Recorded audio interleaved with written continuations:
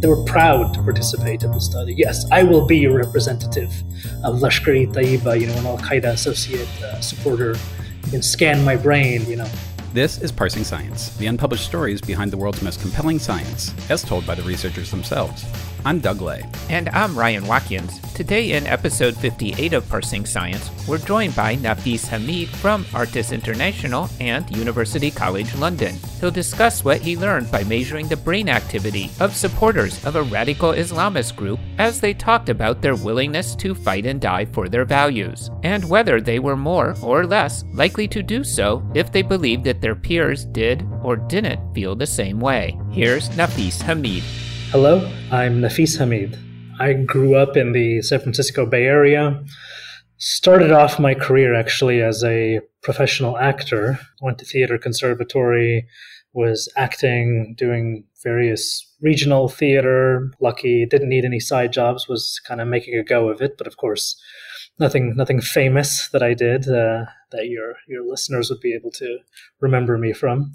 And then I decided I wanted to go live in France for a little while, just because it was always a dream of mine to go live in Paris. So I went to Paris to go teach English for a year, again, thinking I would apply for grad school or something that year. My plan was to try to do a PhD in either UCLA or USC and then continue acting while doing the PhD. Now I look back at that and realize that was quite ambitious. But I get to Paris, fall in love with Paris, don't get into any of the PhD programs that I had applied for. Happened to find out about this very interesting master's program they had in cognitive science called the CogMaster. It's like very interdisciplinary, many different labs, many different universities. And so I applied and I got directly into the second year of their master's degree. So I was able to do it in 1 year.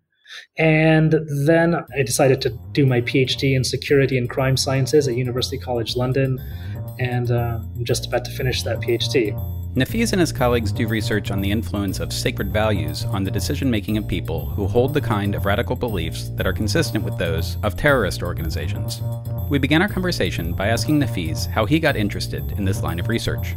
So my undergrad, I would say the person who influenced me the most as a researcher was a woman named Patricia Churchland, who was a philosopher. She was kind of helped develop this field called neurophilosophy, and was looking at how things that we can discover in neuroscience and psychology might have some practical import in a variety of different philosophical topics, but moral psychology, moral philosophy was one of them.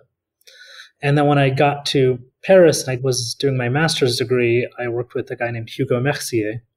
With Dan Sperber, another anthropologist, cognitive scientist, developed this thing called argumentative theory of reasoning, where they basically said evolutionarily, we developed reasoning to win arguments, essentially, not really to problem solve. And so I was then doing some research with him, mostly online experiments on, a lot of people felt like moral reasoning is just post hoc, that people just use it to sort of justify their opinions, and even like good arguments don't change people's minds when it comes to moral issues. So we were looking to see if that's the case. And basically what we found is it's true that it's very difficult to change people's minds, even if you can address every single concern they have, if they have very strong moral commitments, if they have moral convictions. However, if they're kind of in the middle, if there's a gray area, or if it's sort of a weak conviction, then arguments actually do have purchase and they actually are able to persuade people. And so I kind of was interested in that extreme end of people's moral decision-making, that moral convictions. And there was a whole literature out there on a category of moral convictions called sacred values. And sacred values are like these ideas that we have that are considered protected. We don't really think about cost-benefit analysis with them. Some people say they're absolute. Other people just say that you can't mix them with profane or material values. You simply can't get this person to think about it in a utilitarian fashion. Since people tend to be unwilling to trade off on their sacred values, no matter what the benefits of doing so may be, Doug and I were curious whether sacred values must also necessarily be religious in nature. We use the word sacred value, but I always try to remind people that even if you're an atheist, you probably have some sacred values as well. And people living in the West have sacred values. They don't need to be religious. For some people, freedom of speech can be a sacred value. I mean, take, for example, the Charlie Hebdo cartoonists, the guys who were killed by jihadists in January 2015 in Paris, who were drawing cartoons of Prophet Muhammad. Their Their offices had been bombed a few years earlier, but under the banner of freedom of speech, they said, we will not stop doing this, even though we know that we're getting death threats, and we know that they actually bombed our offices. And, maybe our time on this planet may be limited, but we are not going to stop because we just believe in freedom of speech so deeply. And of course, they were killed for it eventually.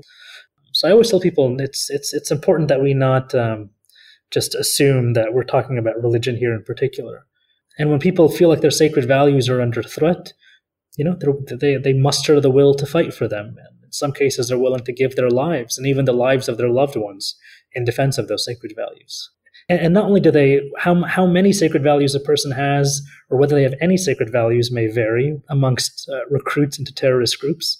But the thing that we do find is that people who are part of even a similar cohort of radicalized people, like in the study that we ran, there was quite a bit of variability in terms of the actual content of sacred values. Sometimes there's one or two issues that are pretty consistently sacred, like amongst our population, not doing cartoons of the Prophet Muhammad was a sacred value, I think, for every single person.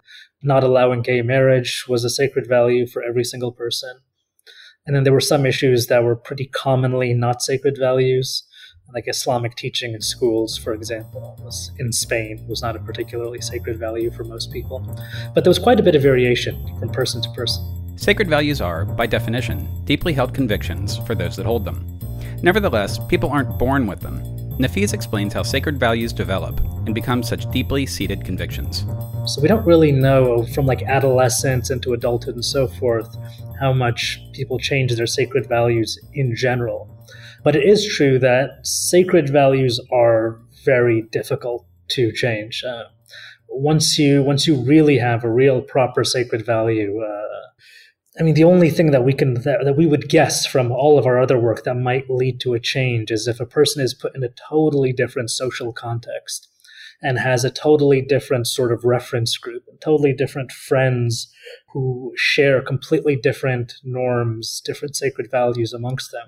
And this person wants to gain access into that new reference group, which is exactly how radicalization itself happens.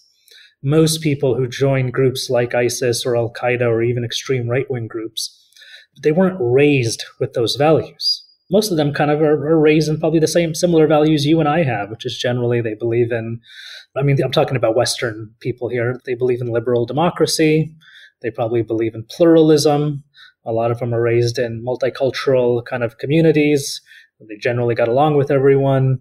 If you asked them probably at a young age, they believe in freedom of speech and equality before the law and free and fair elections and all of that, they would generally agree with all of that. Now, whether those values were sacred for them or not, I don't know, but that's generally sort of where their political allegiances would lay.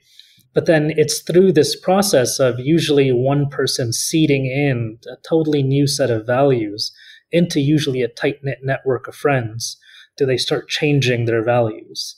And initially, they don't just go from probably non-sacred to sacred. It's going to be a slow process, an incubation process of friends spending a lot of time with each other, watching videos, discussing, hanging out on soccer fields, hanging out in the gym, hanging out in parks. Sometimes the radicalization process from the period that they first hear about these radical ideas to the time they join. With ISIS, it happened pretty quickly. It would happen within sometimes it would happen just in a month to a few months. With Al-Qaeda back in the days, it would usually be a longer process.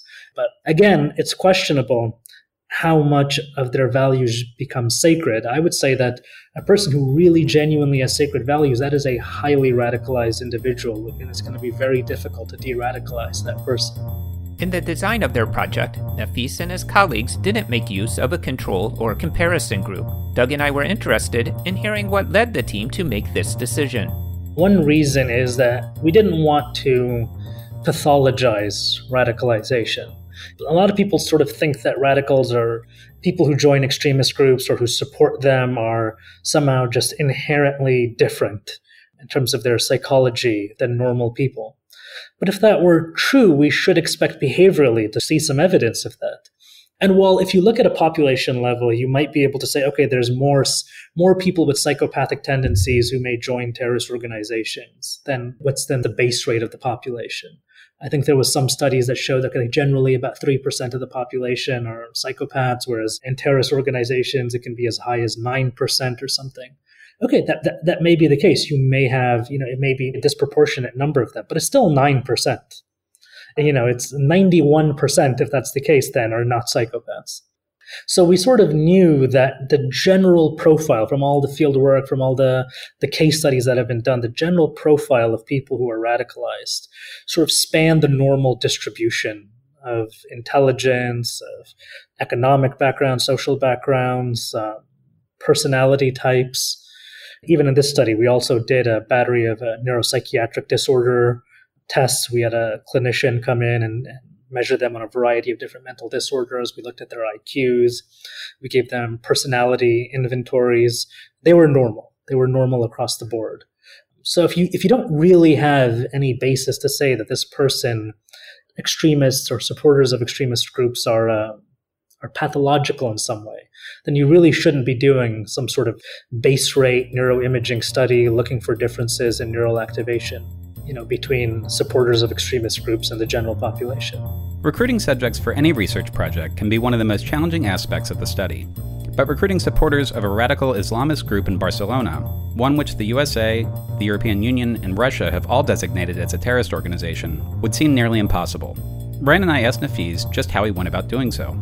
So it's almost embarrassing when I look back on how I was actually recruiting some of these people. I mean, the first thing I did, I get there in Barcelona, I have I think it was maybe an Al-Qaeda video or something on my computer, and so I just open it up in a cafe filled with other Pakistani and Moroccan people. I'm Pakistani origin, I'm Indian Pakistani origin myself, so I kind of look like them. As I open up my computer and I just start watching one of these videos, thinking, well, maybe if there's an extremist around me, they'll kind of come and sit next to me and be like, hey, what you watching there, man? Let's talk about that. I actually thought that might work. And of course, it didn't work. I'm sure they all thought I was a lunatic. I'm surprised they didn't call the police on me. They probably should have. And so that was sort of, the first failed attempt at trying to reach out to people. And then I just started talking to taxi cab drivers or people working in restaurants, because they'd see me and they'd come up and they start, especially the Pakistanis, they'd start speaking to me in Urdu, usually Punjabi, and I don't speak Punjabi, but they speak to me in Urdu, and I can get by in Urdu. It's not great, but it's enough that I can talk to people. And so I would kind of talk back with them, and then someone would introduce me to someone else, or I would go to a mosque and talk to an imam. And sometimes there was a lot of undocumented workers selling beer, or cigarettes, or even weed on the streets. So I would just go and say, hey, can I just talk to you for a little bit? And it's kind of a mixture of Pakistani kind of, I guess you could say, working class culture, that people generally like to hang out, like to talk. They're not so work oriented, but it's also that added into sort of the Spanish mentality of also the mañana kind of attitude, where it's pretty easy to get someone to stop working. Even and to just sit down and talk to you for a couple hours, and then maybe just kind of get up once in a while and do the minimal amount of work they need to do. So it was a lot of that. And people's perception, some people were very open and eager to talk to us. Other people were very suspicious of us. I mean, by the end, I'm sure probably half the Pakistani population in Barcelona thinks I work for the CIA, or they think I work for ISA, the Pakistani intelligence organization. ISI, sorry. So yeah, those are kind of the experiences, and yeah, sometimes you'd meet people who found the questions offensive, and they just couldn't believe that anybody would ever say yes, because the questions were quite hardcore. I mean, for some of the values, we would be asking check as many of these as apply for each value. So maybe the value could be armed jihad or expansion of a caliphate, and you would say, I would be willing to do nothing at all. I'd be willing to talk to people one-on-one. I'd be willing to peacefully protest. I'd be willing to violently protest. I'd be willing to financially support a militant group. I would be willing to join a militant group. I would carry out an attack on my own outside of a militant group for this value. So those are pretty, intense questions, and some people would just look at us like we're crazy. Are you seriously asking me this question? Who do you think I am? And other people were like, oh, yeah, totally, absolutely, I would join a militant group. Thanks for putting that option in there. And so that was interesting. Yeah, I mean, to see sort of that variation, to really be able to see how the same survey for a kind of a non-radicalized person just seems like the craziest survey ever. But for a radicalized person is like just completely tapping into all of their beliefs and values. And they really appreciate that you worded the questions the way you did. Nafis is also a research fellow with Artis International, a scientific research organization which focuses on the behavioral dynamics that affect conflict. Doug and I were curious to learn if it was there that he developed the skills necessary for engaging strangers in conversation about their radicalist beliefs, then potentially asking them to volunteer to go into an fMRI scanner while they answer questions about those values. Yeah, well, I mean, to be honest, so this is when we started doing this research, this is right when I first started working for Artis and I started working on this research. So I hadn't really developed my skills as an ethnographer yet. My problem was that I was too used to the laboratory. I was too used to very controlled conditions, and you got to make sure that, you ask the same question in the exact same way every time. However, in the field, it's messy. What you really need to do is to be able to understand the conceptual basis of what you're doing, understand what these questions are supposed to be getting at, and then throw the measures out the window if you need to, and just kind of have a very normal conversation with someone and see if you can kind of guide them in a very normal conversational way into kind of prodding and poking and figuring out sort of what their identity is, what their values are, what their threat perception is, what their grievances are. And that's kind of an art form that's difficult if you spend so much time studying sort of, experimental psychology in the laboratory. You're afraid of being too messy. Whereas in the ethnographic phase of any study, I mean, yes, by the end, you want to develop a survey that will be asked, where every question will be asked in the exact same way. But the only way you can create that survey is you got to first just talk to people in a normal way. So that way you can actually adjust all the questions in each of your inventories. So as soon as you ask it to the person, they get what you're saying without even thinking about it. And it makes immediate sense and it's intuitive. So the only way you can actually adapt a survey is to first go through this very long, messy process of just going out and talking to people in a way that they want to be talked to, in a way that they talk, and figuring out what words they use and what their vernacular is. So that was one part that I had to kind of learn to do. While Spain has abolished the death penalty, if Nafis's participants were to actually carry out the jihadist acts that they advocated, they almost certainly would be jailed for life. Or, depending on where their acts of terrorism were committed, they could be extradited to a country that does practice capital punishment. So Brian and I couldn't help but wonder why they agreed to participate in the study in the first place. I think there's a few different reasons for why they did it. I think first and foremost, people who do hold these kind of more extremist beliefs, they want to be understood. I've talked to members of terrorist organizations as well, who are currently at the time members of ISIS and Al-Qaeda, and I went to another country and secretly met with them. And they had read some of my research, and that's why they agreed to meet with me, because they knew I wasn't a journalist, and they felt like the work I was doing was fair. And so I think, first of all, people, when they talk to you and they can see the questions on your survey, they see this is serious. These people actually genuinely want to understand who I am and what I believe, and they're not trying to do some gerrymandered study that's, trying to make me look like a lunatic or something. I think the thing is, most extremists feel that they have not been given a fair depiction in the media, and so when they hear that someone's really going to do, ethnographic interviews, survey studies, social neuroscience experiment, they're like, holy crap, you really want to actually objectively understand us. And I think so that's particularly appealing. I think the neuroscience part was exciting and interesting for them too, because they would ask us questions like, wait, you want to scan our brains? Do you think there's something wrong with our brains? And we had to explain to them, no, we're not. We don't think it's pathological. We're going to do, brain scan studies with other groups as well. We did another study with sort of younger, slightly radicalized Moroccans. We were going to do one on Catalan independentists as well. So we would kind of tell them overall about the overall project and the different populations we're working with. And they kind of became curious. They kind of became a little nerdy, like scientists. They were like, wait, so what part of the brains light up when this happens, when that happens? And so I think there was sort of a seriousness that they responded to of the work. I think there was a curiosity themselves. I think they also somehow it made them feel important, because if you're a member of one of these groups and you're saying you're willing to do all these things and you have this propensity, but there's no avenue for you to actually participate in any of these activities, well, this becomes one way sort of, I guess, helping the cause, right? Because you're contributing to a scientific and better understanding of who these people are, essentially.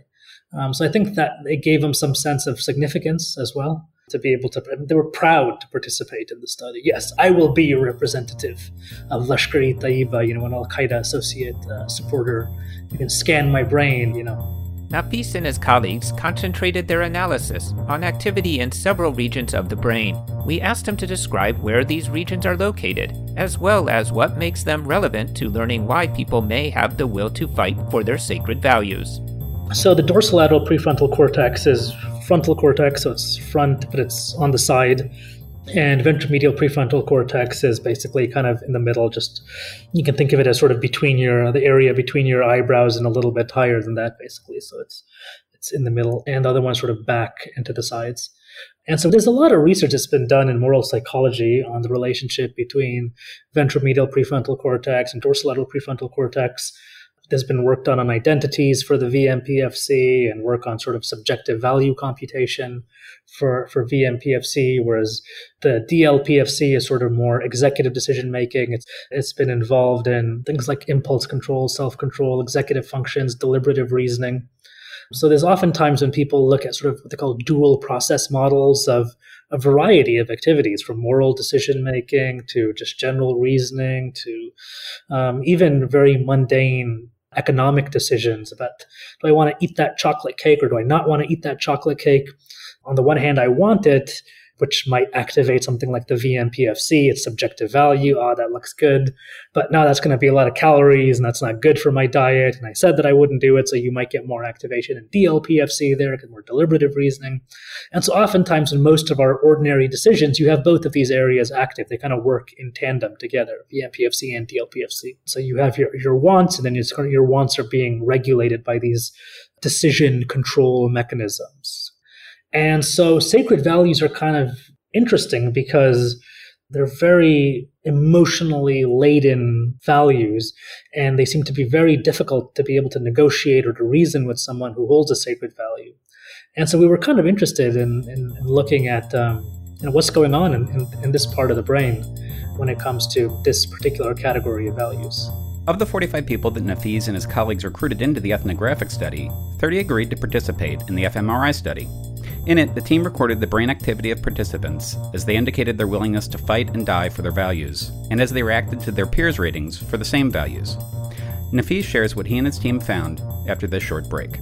If you're enjoying this podcast, you may also like Parsing Science's new project, Science Pods, the curated collection of episodes from other podcasts that are handpicked for people interested in science. You can explore new science shows that will inform your research, guide your career, or maybe make you laugh at the absurdities of scientific life. You can subscribe at sciencepods.com.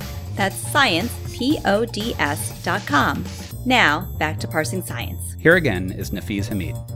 We generally found that when people had a high willingness to fight and die for their values, regardless if it was sacred or non-sacred, there was a disconnect, suggesting that when people are really willing to fight and die for a value, the part of the brain, let's say, that's associated with deliberative reasoning, is not regulating their decisions, essentially. However, when they had lower willingness to fight and die, then you saw the two areas of the brain kind of working in tandem again, like it does for most people for most decisions.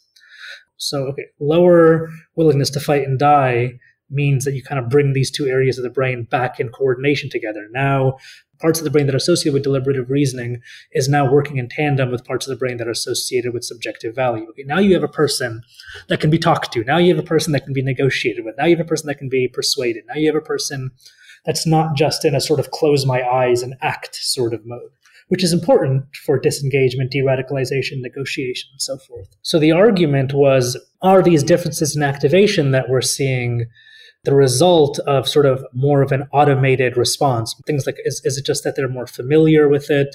Is it just that it's a more emotionally laden response? Is it just that it's more salient? They just sort of are aware of the issue more, so they know exactly how they want to respond to it. So how do we know that that's not what's explaining the differences in their neural activation?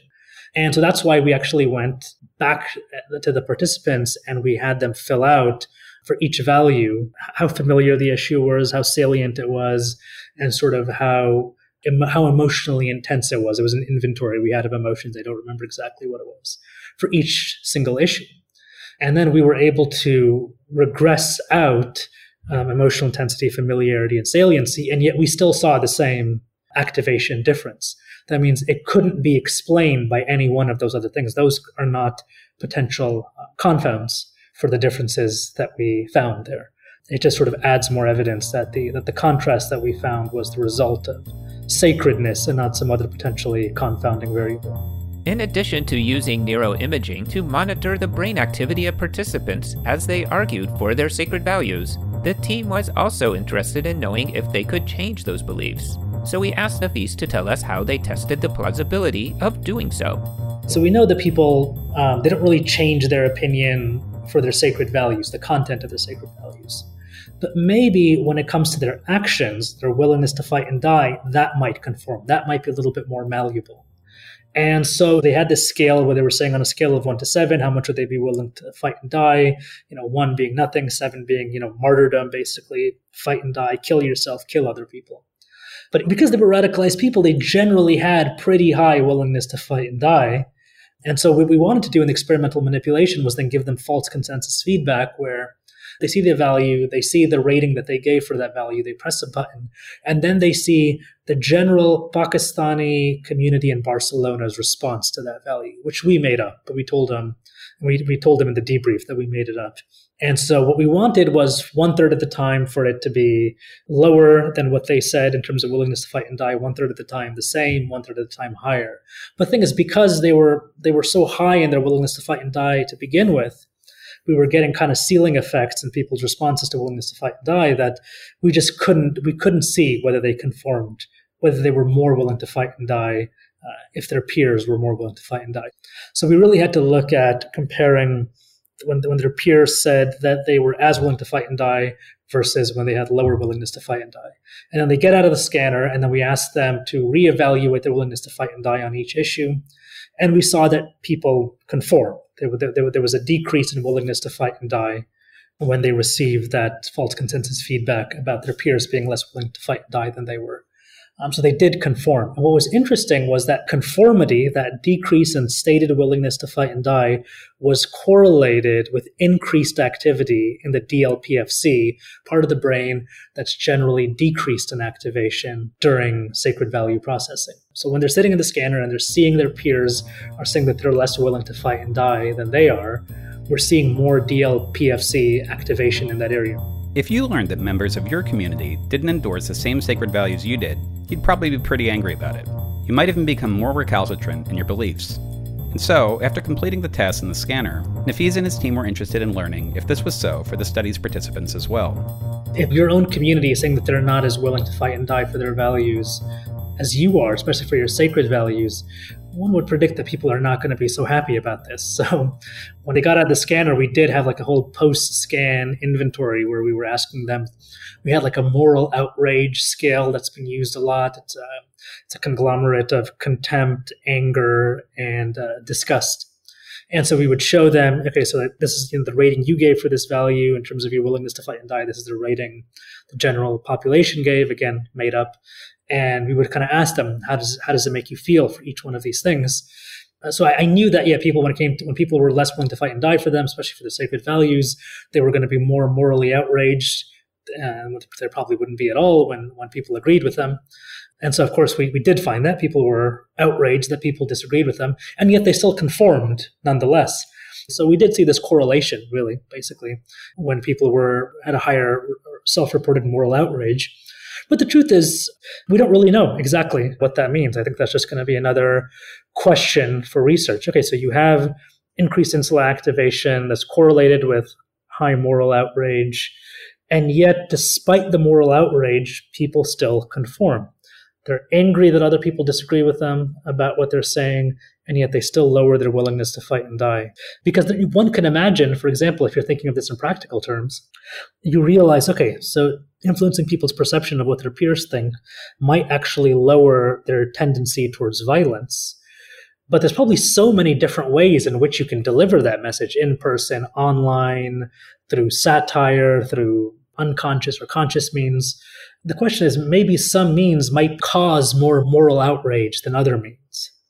And what we're saying is that, well, however much moral outrage it may cause, people are still going to lower their willingness to fight and die, so you should still try to do that. But the question that I have is, if there is a way to avoid the moral outrage altogether, would that lead to a stronger effect size even? And I don't have the answer to that question yet. I think it's an area for future research. Doug and I found it striking that the people in this study were able to both be outraged that their peers disagreed with them, while simultaneously decreasing in their willingness to fight and die for their cause. We asked Nafis to discuss what he believes the implications of this finding are. I guess what also is so fascinating about that result is it shows you just how simple little minor changes in terms of the circuitry of the brain can lead to these huge behavioral differences. You just have this lowered activation in the dorsolateral prefrontal cortex, right? This sort of discorrelation that all of a sudden happens between these two areas of the brain that normally work in common. And you have the difference between a non-sacred value, a value you're willing to think about and in cost-benefit terms, a value you could negotiate and persuade someone with, a value you could probably even buy off. You can even actually get them to trade off this value for other values. So a set of values that makes this person a totally rational, reasonable person you can have a civilized conversation with, you can mitigate conflict with, versus this one part of the brain deactivating, and now all of a sudden you have sacred values, and now this person is just completely impenetrable in terms of being bought off, material incentives, cost-benefit analysis. This is now a devoted actor, a person who is just totally stubborn about these issues and is just not willing to budge on these issues at all. And now all of a sudden you have potentially intractable conflict. That's kind of fascinating to me. We wrapped up our conversation by asking Nafis what application the team's findings may have on future policy or practice aimed at de-radicalization. This can be actually used in a variety of ways in terms of policy implications for how you might try to disengage people from violence, from how you might use social media or counter messaging. So counter messaging is this tool that's used, which is like you put up videos on YouTube or Facebook or whatever, and you try to get people to essentially change their beliefs or change their minds about what they're doing by trying to show them videos about how bad ISIS or Al-Qaeda is or how bad these extreme right-wing groups are. They say they're defending Muslims, but really they're killing Muslims. First of all, they're usually coming from totally uncredible sources, right? I mean, it's one thing to get a message from your friends or from a violent anti-establishment group that you're kind of flirting with in terms of maybe your interest in them. It's a whole nother thing to get a message from, the French government saying these guys are bad. I mean, if you have anti-establishment, tendencies, a message from the establishment is probably not going to have much sway on your thinking. But then on top of that, we see, okay, but you're trying to basically appeal, you're trying to get people to deliberate, but when it comes to their sacred values, this part of the brain is deactivated. So first of all, you probably shouldn't be even wasting your time trying to do that. But here's something you can do with messaging. Change people's perception of what they think the social norms are. Make it very clear and targeted that in this local community, your peers, your friends, your family members, they don't agree with you. So you probably can do that with some sort of civil society organizations, local groups, putting up messages that amplify the voices in that community that, in fact, people do not endorse these values. That could change someone's perception of social norms, which could lower their overall propensity to fight and die for these values. But also, if you can even go offline, which would be even better, and if you are trying to disengage someone who maybe is going down a dangerous pathway, most of these people have lots of friends and family members who are not themselves at all radicalized, and the last thing they want is that their loved one to go off and kill themselves in Syria, or even worse, kill themselves locally in a terrorist attack. You can recruit them. It's the friends who radicalize people, but it's also the non-radical friends who can disengage them as well. So it points to just how important community and friends and loved ones are when it comes to both the radicalization process as well as the de-radicalization disengagement process. That was Nafis Hamid discussing his article, Neuroimaging Will to Fight for Sacred Values, an empirical case study with supporters of an Al-Qaeda associate, which he published along with 10 other researchers in the open access journal Royal Society Open Science on June 12, 2019.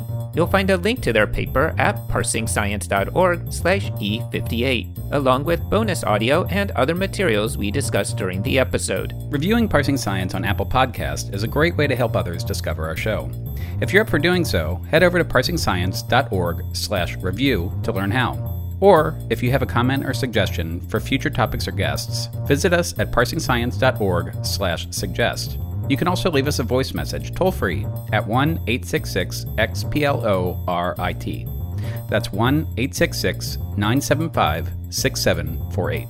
Next time, in episode 59 of Parsing Science, we'll be joined by Brooke McNamara from Case Western Reserve University. She'll discuss her attempt to replicate a seminal study from the 1990s, which led to the mantra popularized by Malcolm Gladwell that 10,000 hours of deliberate practice is necessary to become an expert performer. The violinists rated practice alone as more relevant to improvement on the violin than teacher design practice, which I thought was interesting. And there was a significant difference in that, but there was not a significant difference in the amount of variance explained by either practice alone or teacher design practice. In both cases, it was roughly 25% of the variance. We hope that you will join us again